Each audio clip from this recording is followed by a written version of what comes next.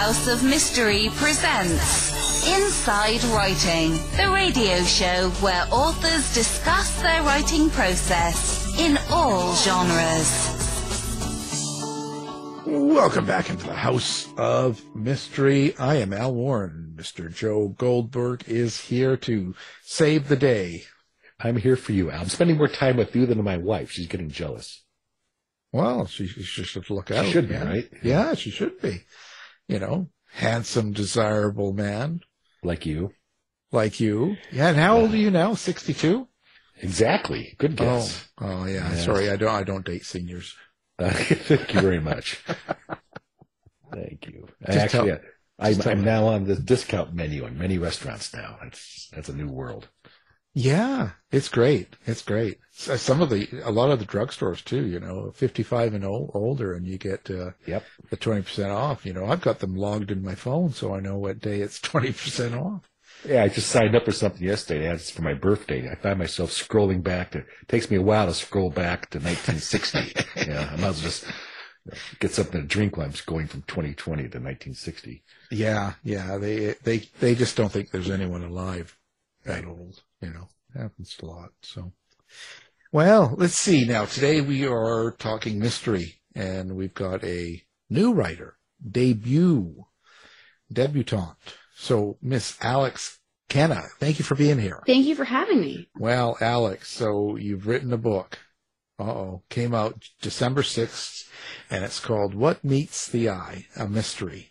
So, I have to ask you, what made you decide to write this book? Well, to be honest, I was, during the pandemic, I had a relatively high-risk pregnancy and was pretty much stuck at home with nothing to do except watch lots of TV and let my imagination run wild. So that kind of got me thinking, and I sort of decided to try my hand at it. And at the same time, my husband and I were binging this really nerdy show called Fake or Fortune, where British people try to figure out whether they have a great masterpiece or whether they have just a fake. And then I had forgery on the brain and tried to see if I could write a book along those topics. Well, but it's quite a bit of work to do a book. Like, put it all together, write it, get it edited, published, and the whole thing. So what actually made you do that? Other than, you're sitting there watching some wild show and you kind of get some cool ideas in your head and stuff like that. But didn't you feel a little bit scared? Not really. I actually wrote another book that's not published before this one. And I think, because I went to art school, I think starting out wasn't as scary for me as a lot of writers because I had spent so many years looking at a blank canvas and was kind of used to, the fact that, when you're making a painting, it looks pretty terrible for a long period of time until you kind of get it polished. So I think I wasn't that intimidated about kind of the starting process. And then once I got started, I didn't put a lot of pressure on myself to make it perfect in one go. I kind of knew I'd be coming back and finessing it a lot. So yeah, that was kind of the approach I took. Wow.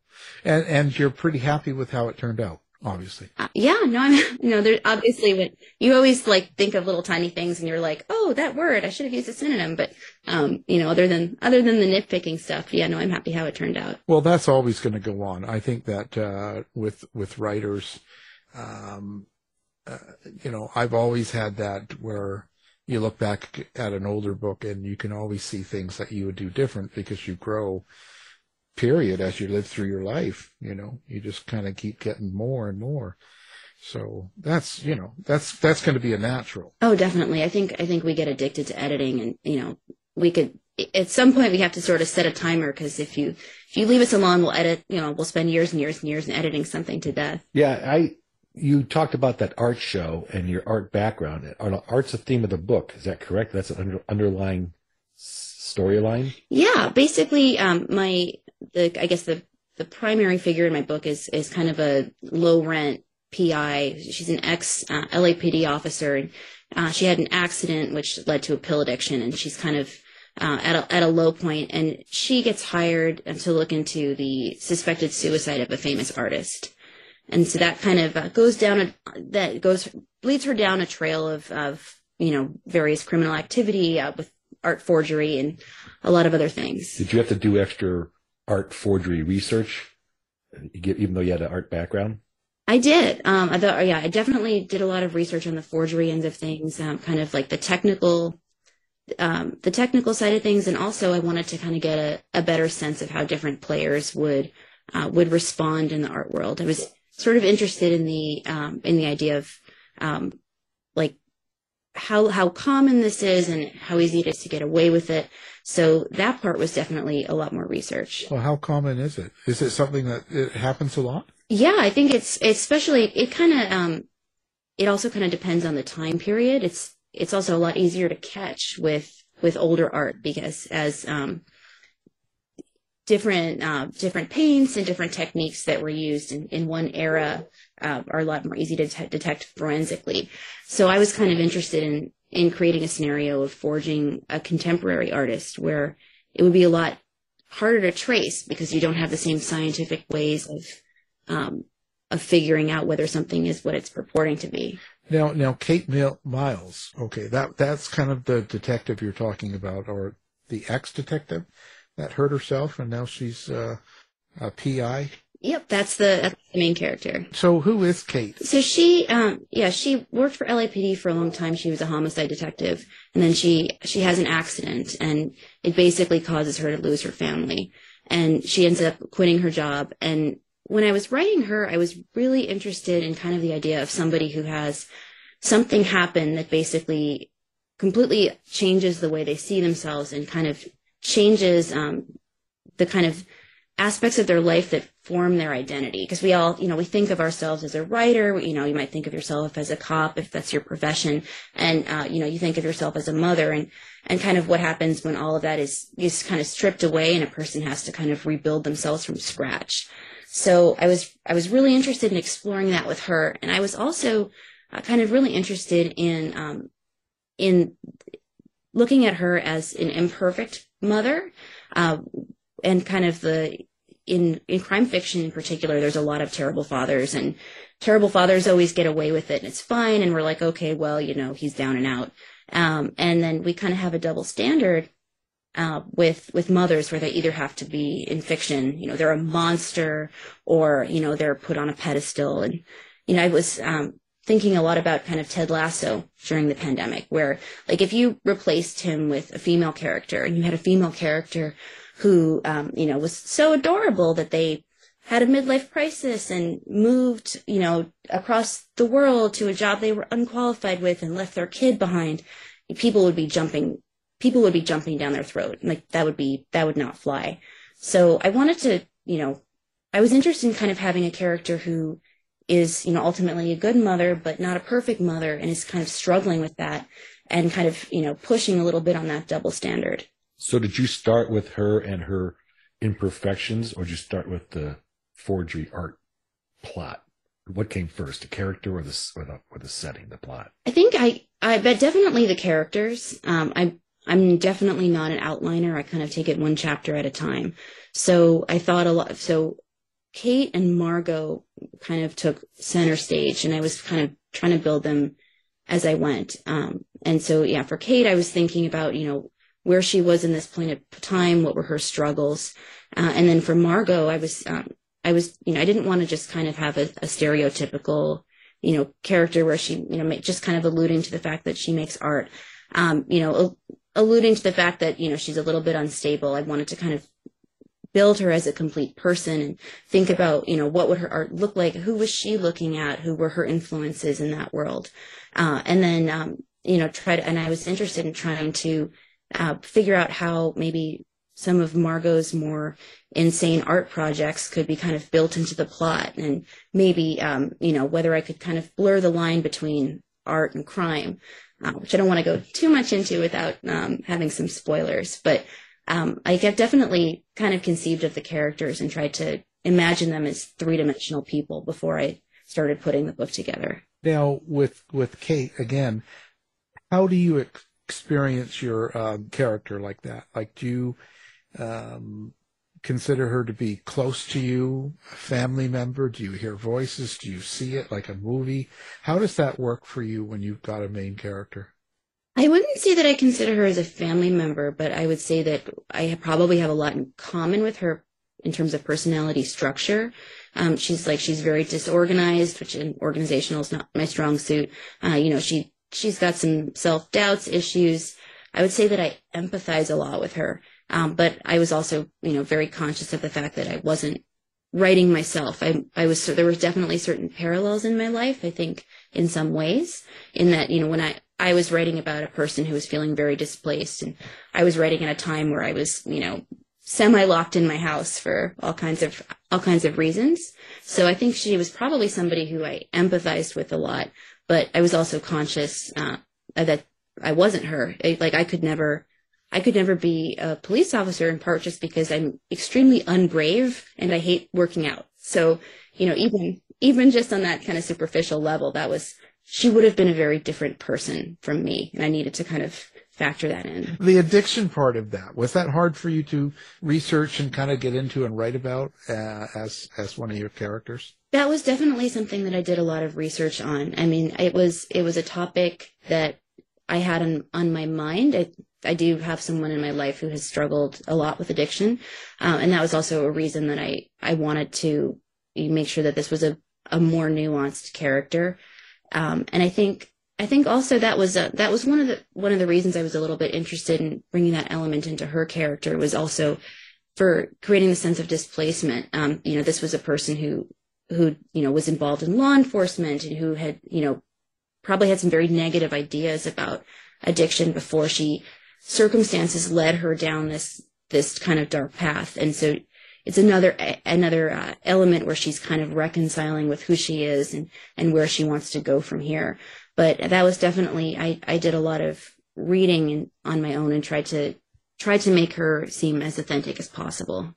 Yeah, I was going to say, because it's a pretty intense subject when someone's addicted enough that they're losing their job and losing a lot of stuff, going through that turmoil. So to get into the head of someone like that and to try and write that character, I would say would be to make it real. You have to really put a lot of work into it. Yeah, and I also kind of wrote her when she was on the mend. So when her story picks up, she's turned a corner. She's put a lot of work in. Her issue had been chronic pain from an accident. So she's had surgery, and she's basically trying to pick herself up off the floor and bring herself back into a place where she can get custody of her daughter again. So that was something that was a challenge to write, of, somebody who's trying to, put in this Herculean effort to get back to where they were and kind of create a healthy new normal, but is still fighting with their demons. Is that one of the major themes of the book, is people overcoming the obstacles that confront them? I wouldn't say so. Margot didn't, she's dead. But I think for Kate, I think that probably just kind of, rebuilding and trying to kind of create a new normal is kind of a big theme of her character. But I wouldn't say that that's necessarily a theme of the book as a whole. Well, do you have an underlying subtext then? That even came out organically as you were writing it? Like at the end of the book, when someone reads it, are they just going to get the pulse-pounding tapestry of secrets and retribution or an action, or are they going to pick up something? Yeah, I think that there's a lot. I think there's a lot about revenge. I think there's a lot about there's actually a lot about kind of authenticity, and there were some kind of nerdier themes that I was thinking about, in terms of like the art portion of the book. So I think you could kind of read it either way. You could kind of read it with more of an interest in the book as an exploration of the art world and different themes in contemporary art. And I think you could also read it as a thriller. And I think they both kind of coexist. Are you thinking of turning this into a series or having your character show up in another book? Yeah, I'm probably 2/3 of the way through with the sequel. So that's been fun. It's a very different book. and I'm taking Kate in a very different direction with a different setting. So yeah, ideally I would definitely like to take it into a series. So is Kate running a children's school or something, or? No children's school. She's still doing the PI thing, but I think she's probably in a somewhat healthier place. What's your writing structure like? Like when you sit down to write, like you have these ideas, can you just fly off and write on a whim, no problem? I wouldn't say no problem. I would say I do it kind of in spurts, and then I take a break. But I guess right now, I think just because of timing, I work full time and I have a toddler. So, writing it's very much jumping on the opportunity. It's like, he's napping. All right, where's my computer?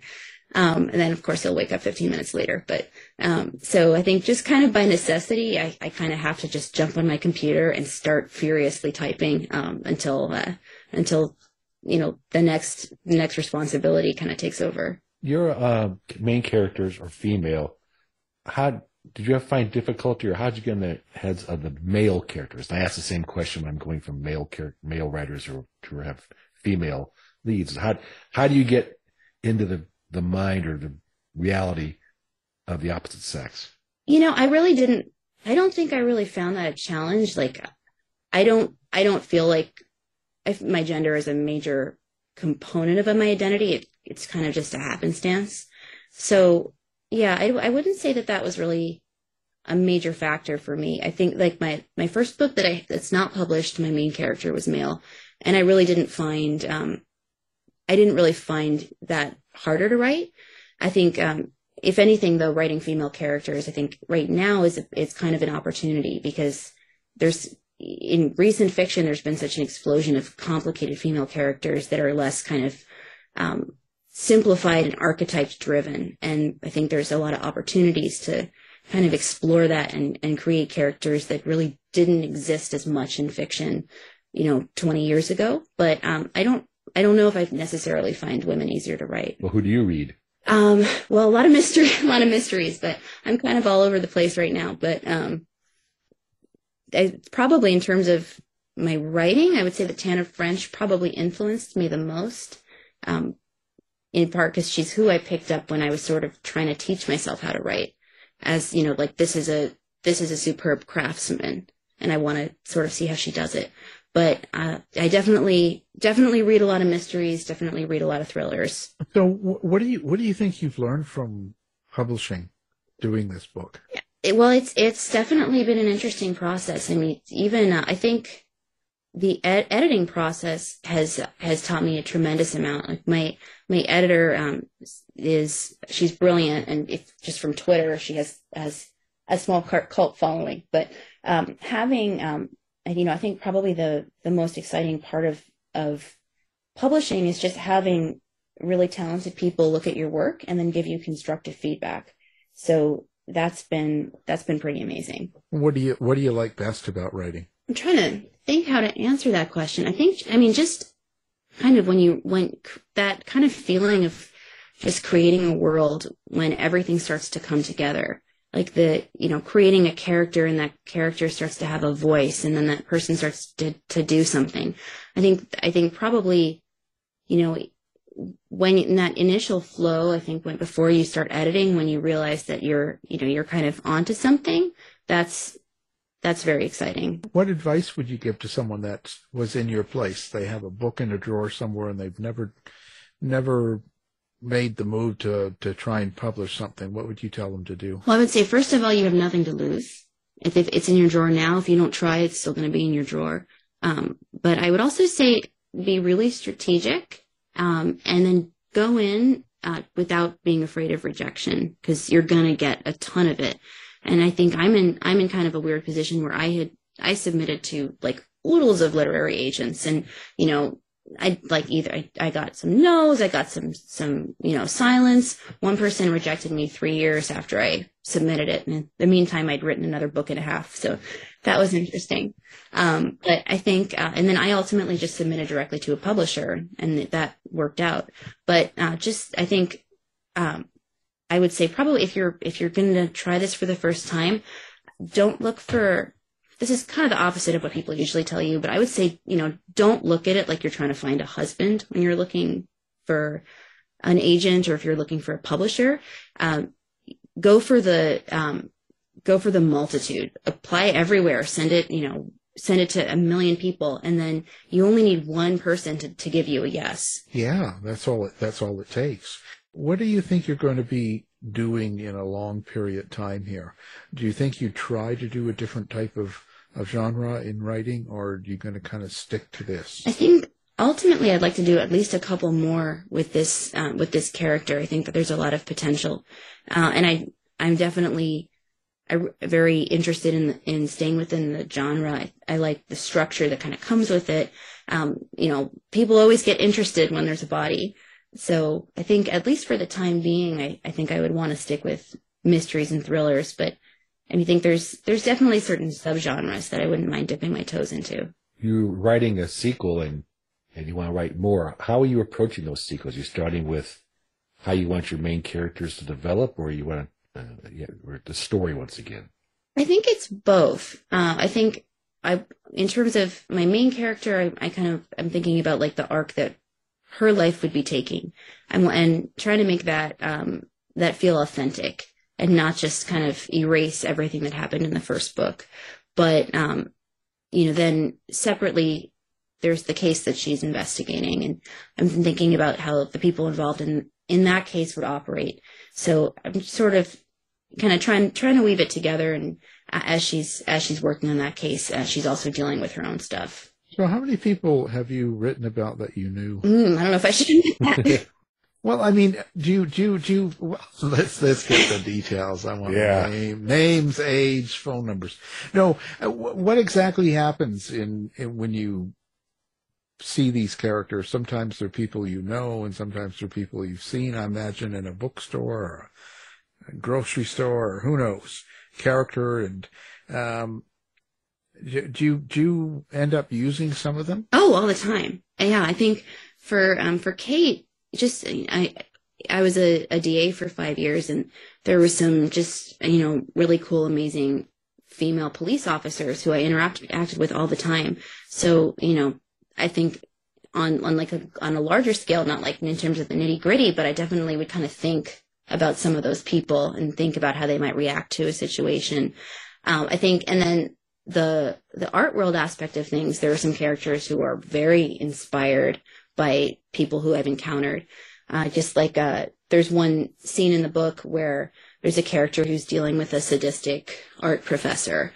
And that sadistic art professor is very inspired by two people who I had taken an art class with, just who are kind of a mashup. Or I had worked in an art gallery briefly after I graduated from college, and I think that was especially, I think, informative for this book, because I worked there right when the Great Recession started, and I was really young, and within like a month I went from making more money than I'd ever thought I'd make in my 20s to making nothing, and I kind of saw the dark influences of watching the economy collapse on the people who were involved in working in this gallery. And so I kind of thought back on some of the people who I met during that experience, and those definitely informed a lot of the characters in the book. Well, what did you like to write better, Kate or the sadistic art person? It's different, I think. I definitely had fun writing the art characters, but I think I would try not to be too self-indulgent. I think even like one of the sadistic art professor, like I took a class once, which I dropped after one session, where the professor was like a clown fetishist, and he made us listen to this music that was like it was like Barnum and Bailey's meets porn, and then we had to draw this woman in a clown mask, and initially I started putting that in the book, and my husband read the draft, and he's like, okay, you got to scale this back. I realized that this happened, but this is a little self-indulgence. People are going to think it's over the top. So that was, I kind of had to work on that a little bit.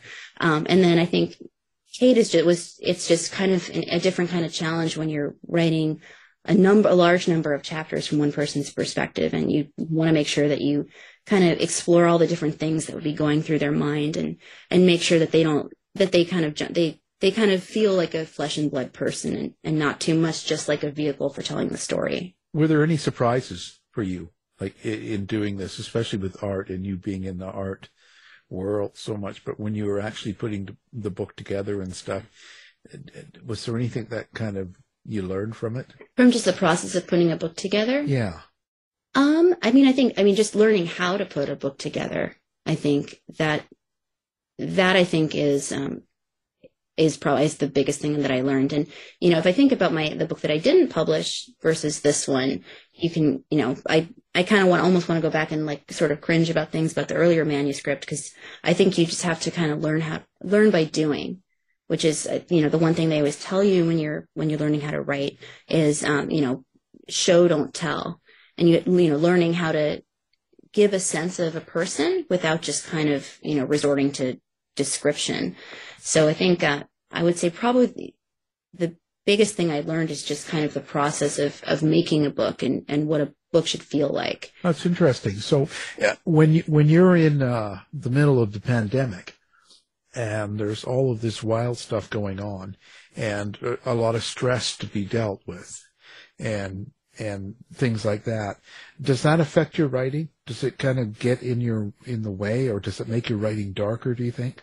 I mean, my writing would be dark. I was the kid who read Goosebumps. Like, I like murder mysteries. I like true crime. There's no scenario where I would be a romance writer, even though I, have the utmost respect. So I don't know if my writing got darker because of the pandemic. Honestly, I think other than just basically, putting certain themes in my head about, like kind of feelings of dislocation, I think the biggest difference that the pandemic kind of brought was just time. And, which, on the one hand, there were a lot of really dark, difficult things about that time period. But in terms of like time to actually be able to sit down and focus on writing, that was, in some ways a blessing. Yeah, kind of good and bad. Social media. Are you playing a lot with social media? Do you have a website? Do you like to connect with people that read your books? Yeah, that's been a new experience. I sort of had a non-active Facebook account that I, never looked at other than to see, who's gotten married and who's had a baby. And since starting this process, I started a Twitter account, and it's actually been a really positive experience. I only had to block, one crazy person.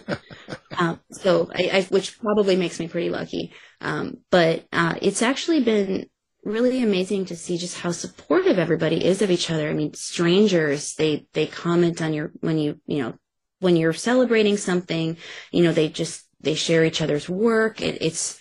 There really is a huge community, and people who are hugely successful, reaching down and commenting and reaching out, and it's actually I was nervous kind of getting involved because social media gets such a bad rap, but for me, it's actually been a really positive experience. We're actually connected on Twitter. Did you know that? Well, there you go. We're following each other. That's right. I thought we felt here. Yeah. Nice account. Nice and clean. Yeah. But you think about the reviews.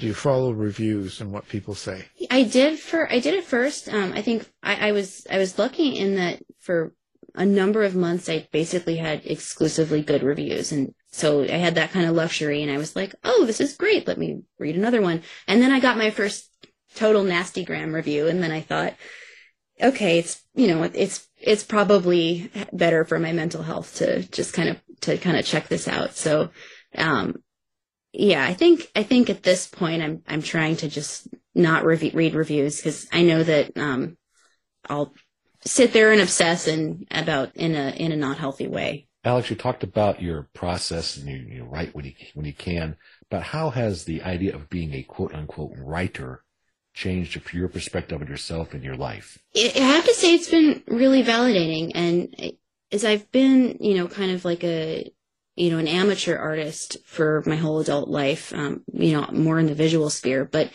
it is really, there is something really validating about being able to do something in the arts and actually get some attention for it, where it's, taking it outside of the hobby realm. And, I think probably a lot of us have a touch of imposter syndrome. We're, thinking about like, how am I here? How is this happening? But, I think just, I do think that that's certainly for me, like getting something published and getting it out into the world has been very validating. Heard from a lot of old high school friends. I know that person. I know a writer. Oh yeah, no, it's been nice. Like people start reaching out who you haven't heard from in a long time, and they're looking. I think you're Hemingway. You wrote a book. Yeah. You're Hemingway. How much of your own life experience have you put into this, into your main character, or any of the characters? I think I would say I put quite a bit of life experience in both of my main characters in this book. I think even just kind of little things like I was hit by a drunk driver in my 20s, and I didn't have Kate's kind of devastating consequences, but just that that experience. I was also very consciously aware that things could have been a lot worse, and so that was something that I had, that it was a factor. I think I also had I had a kid sort of partway through writing this book. And so, going back and editing things, I definitely made a lot of adjustments, because I think when you don't have kids, you don't totally understand how they affect kind of your daily way of thinking. So I think that was something that changed a lot kind of in the revision phases of this book. And then for Margot, I think the way she thinks about art was very similar to the way that I think about art. Like she talks about certain artists that I like, although there's one or two that I threw in there who I don't like, but she's a character. And then I kind of, I was kind of coming up with the types of projects that she would do, but it was also kind of fun because, I imagined things that I might do if I drew better. I draw okay, but I'm not any kind of art genius. And it was sort of a luxury to be able to have this character who I was writing who, was this brilliant draftsman and this art genius. And I could have, little fantasy art projects that, I would, a different version of myself with more talent might have been able to execute. So in terms of the way she kind of thinks creatively and the way that she works in that sphere was, somewhat taken from my personality structure, if not my life. Well, let's stick with think creatively. I know your husband cut out the crazy clown professor after you read it, but as you're writing, did you ever say, I need to not write this given the time, date? Now, I don't want to say cancel yourself, which is too easy a phrase, but were there times you wrote and say, you know what, I don't think I should include this in the book. Something will happen, someone's not going to like it. It may be misinterpreted. Did that ever come about as you were writing? Oh, definitely. I think, especially on the revisionary phase, I think I have one character who's very unattractive. He's kind of a villain, and he said some pretty awful things where I kind of went back and I wanted to convey the sense that this person is a bit of a bigot and this person is obviously not an attractive character, but I think it's also important to be conscious of the fact that that people read things and people come from all different experiences. And I think that it's important to kind of walk the line between writing something that's authentic and not over sanitizing.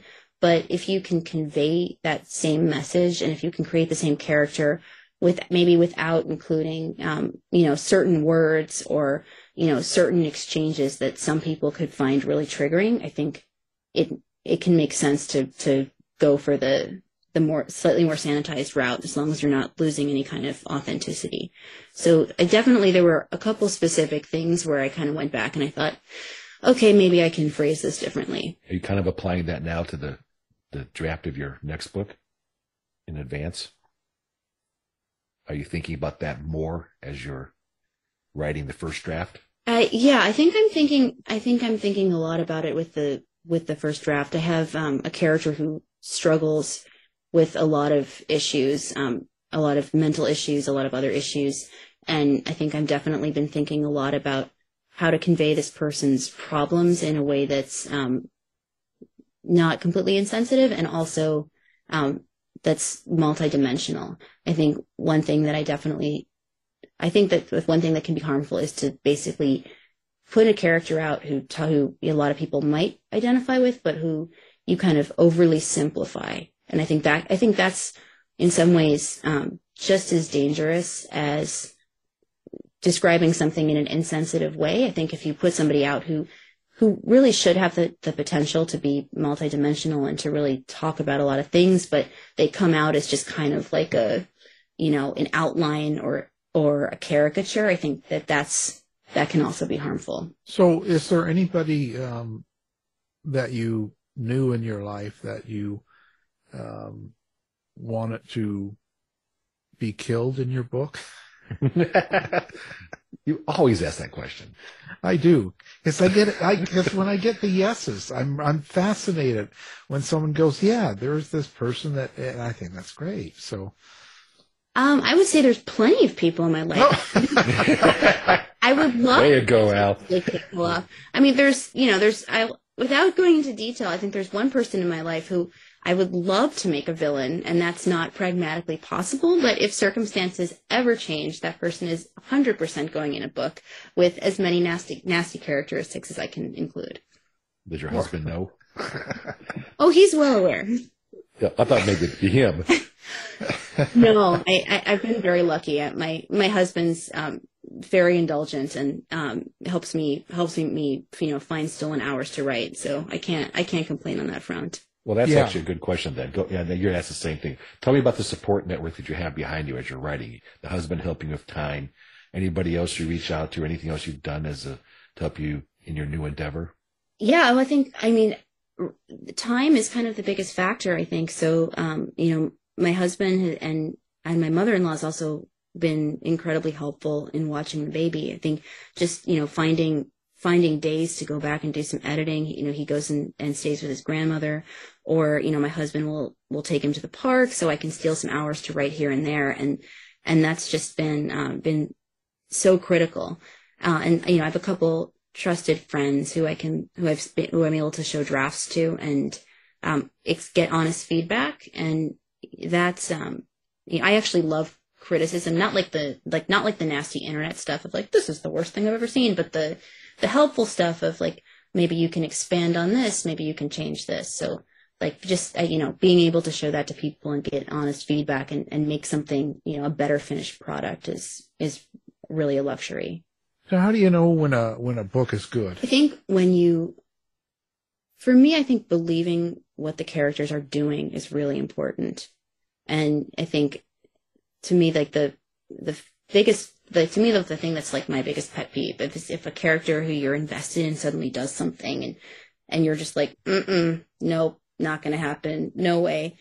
And, obviously there is room for, everybody gets a little bit of license because we have to tell a good story, but there's, kind of a threshold. So I think, having books that are full of characters that you don't completely expect and who are unpredictable, but also believable, I think that's when a book gets really exciting. And for me, kind of the holy grail in the thriller world in terms of what I think is probably the hardest to write, and also some of the most exciting books are where you have a whole thriller that's just kind of based on the personality and the interactions of two people, and they play off of each other. So when that's done well, I think that can be really excellent. Yeah, a little harder to do. It would be a little bit more. You really have to explore the characters much deeper. And I think that the best books come from that. And then obviously there are other books where sometimes you read a book where you're like, oh my God, this plotting, it's so brilliant. It's like a master class. I want to just make everybody in writing school go read this right now. So I guess those are kind of the different ways, I guess, that a book can really be brilliant. But for me, I think probably the ones that really grab me are the ones where I'm really invested in a character, but also kind of surprised by and not expecting what they're going to do next. Yeah. It's nice to have something that you don't expect. Wow. Okay. So let's talk about your website and stuff. Where do they find you? Yeah, well, I'm on Twitter. It's just Alex Kenna 9. And then I have a website. It's just alexkenna.com. Although I built it myself, so it's pretty bare bones at the moment. And those, yeah, I have also on Facebook, although I'm probably more active on Twitter. Hey, so anybody you'd want to work with? What do you mean work with? Any writers out there that you liked or that you do like, and you kind of think, wow, that would be cool. I'd love to work with this person. Like to do a collaboration? Yeah, to a book together or a story.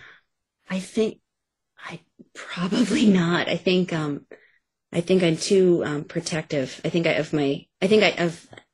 guess my story, I think I'd want to be in control. I mean, there are writers who I'm like I totally fangirl about, who I think this person's amazing. I just want to pick their brain and, try to write exactly like them. But I don't think I would want to do a book with them. I would more want to, be like in a writer's group and get their help and how to figure out how to make something better. But I think I'm kind of a one-woman operation. Control freak. A little bit. Don't let anything in, stuff like that. That's cool. Well, there you go. Well, it's certainly been an interesting pleasure speaking with you. And the book we're talking about is What Meets the Eye. It's a mystery, and it just came out here in December 6th. So the guest is the author, Alex Kenna. So thanks for being here. Thank you so much for having me. This has been lovely. Thank you. You've been listening to the House of Mystery radio show.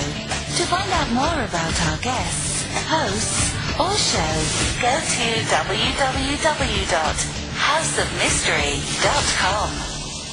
Show's over for now. Was it as good for you as it was for me? Yeah. Good night. This has been a production of Something Weird Media. I'll be back.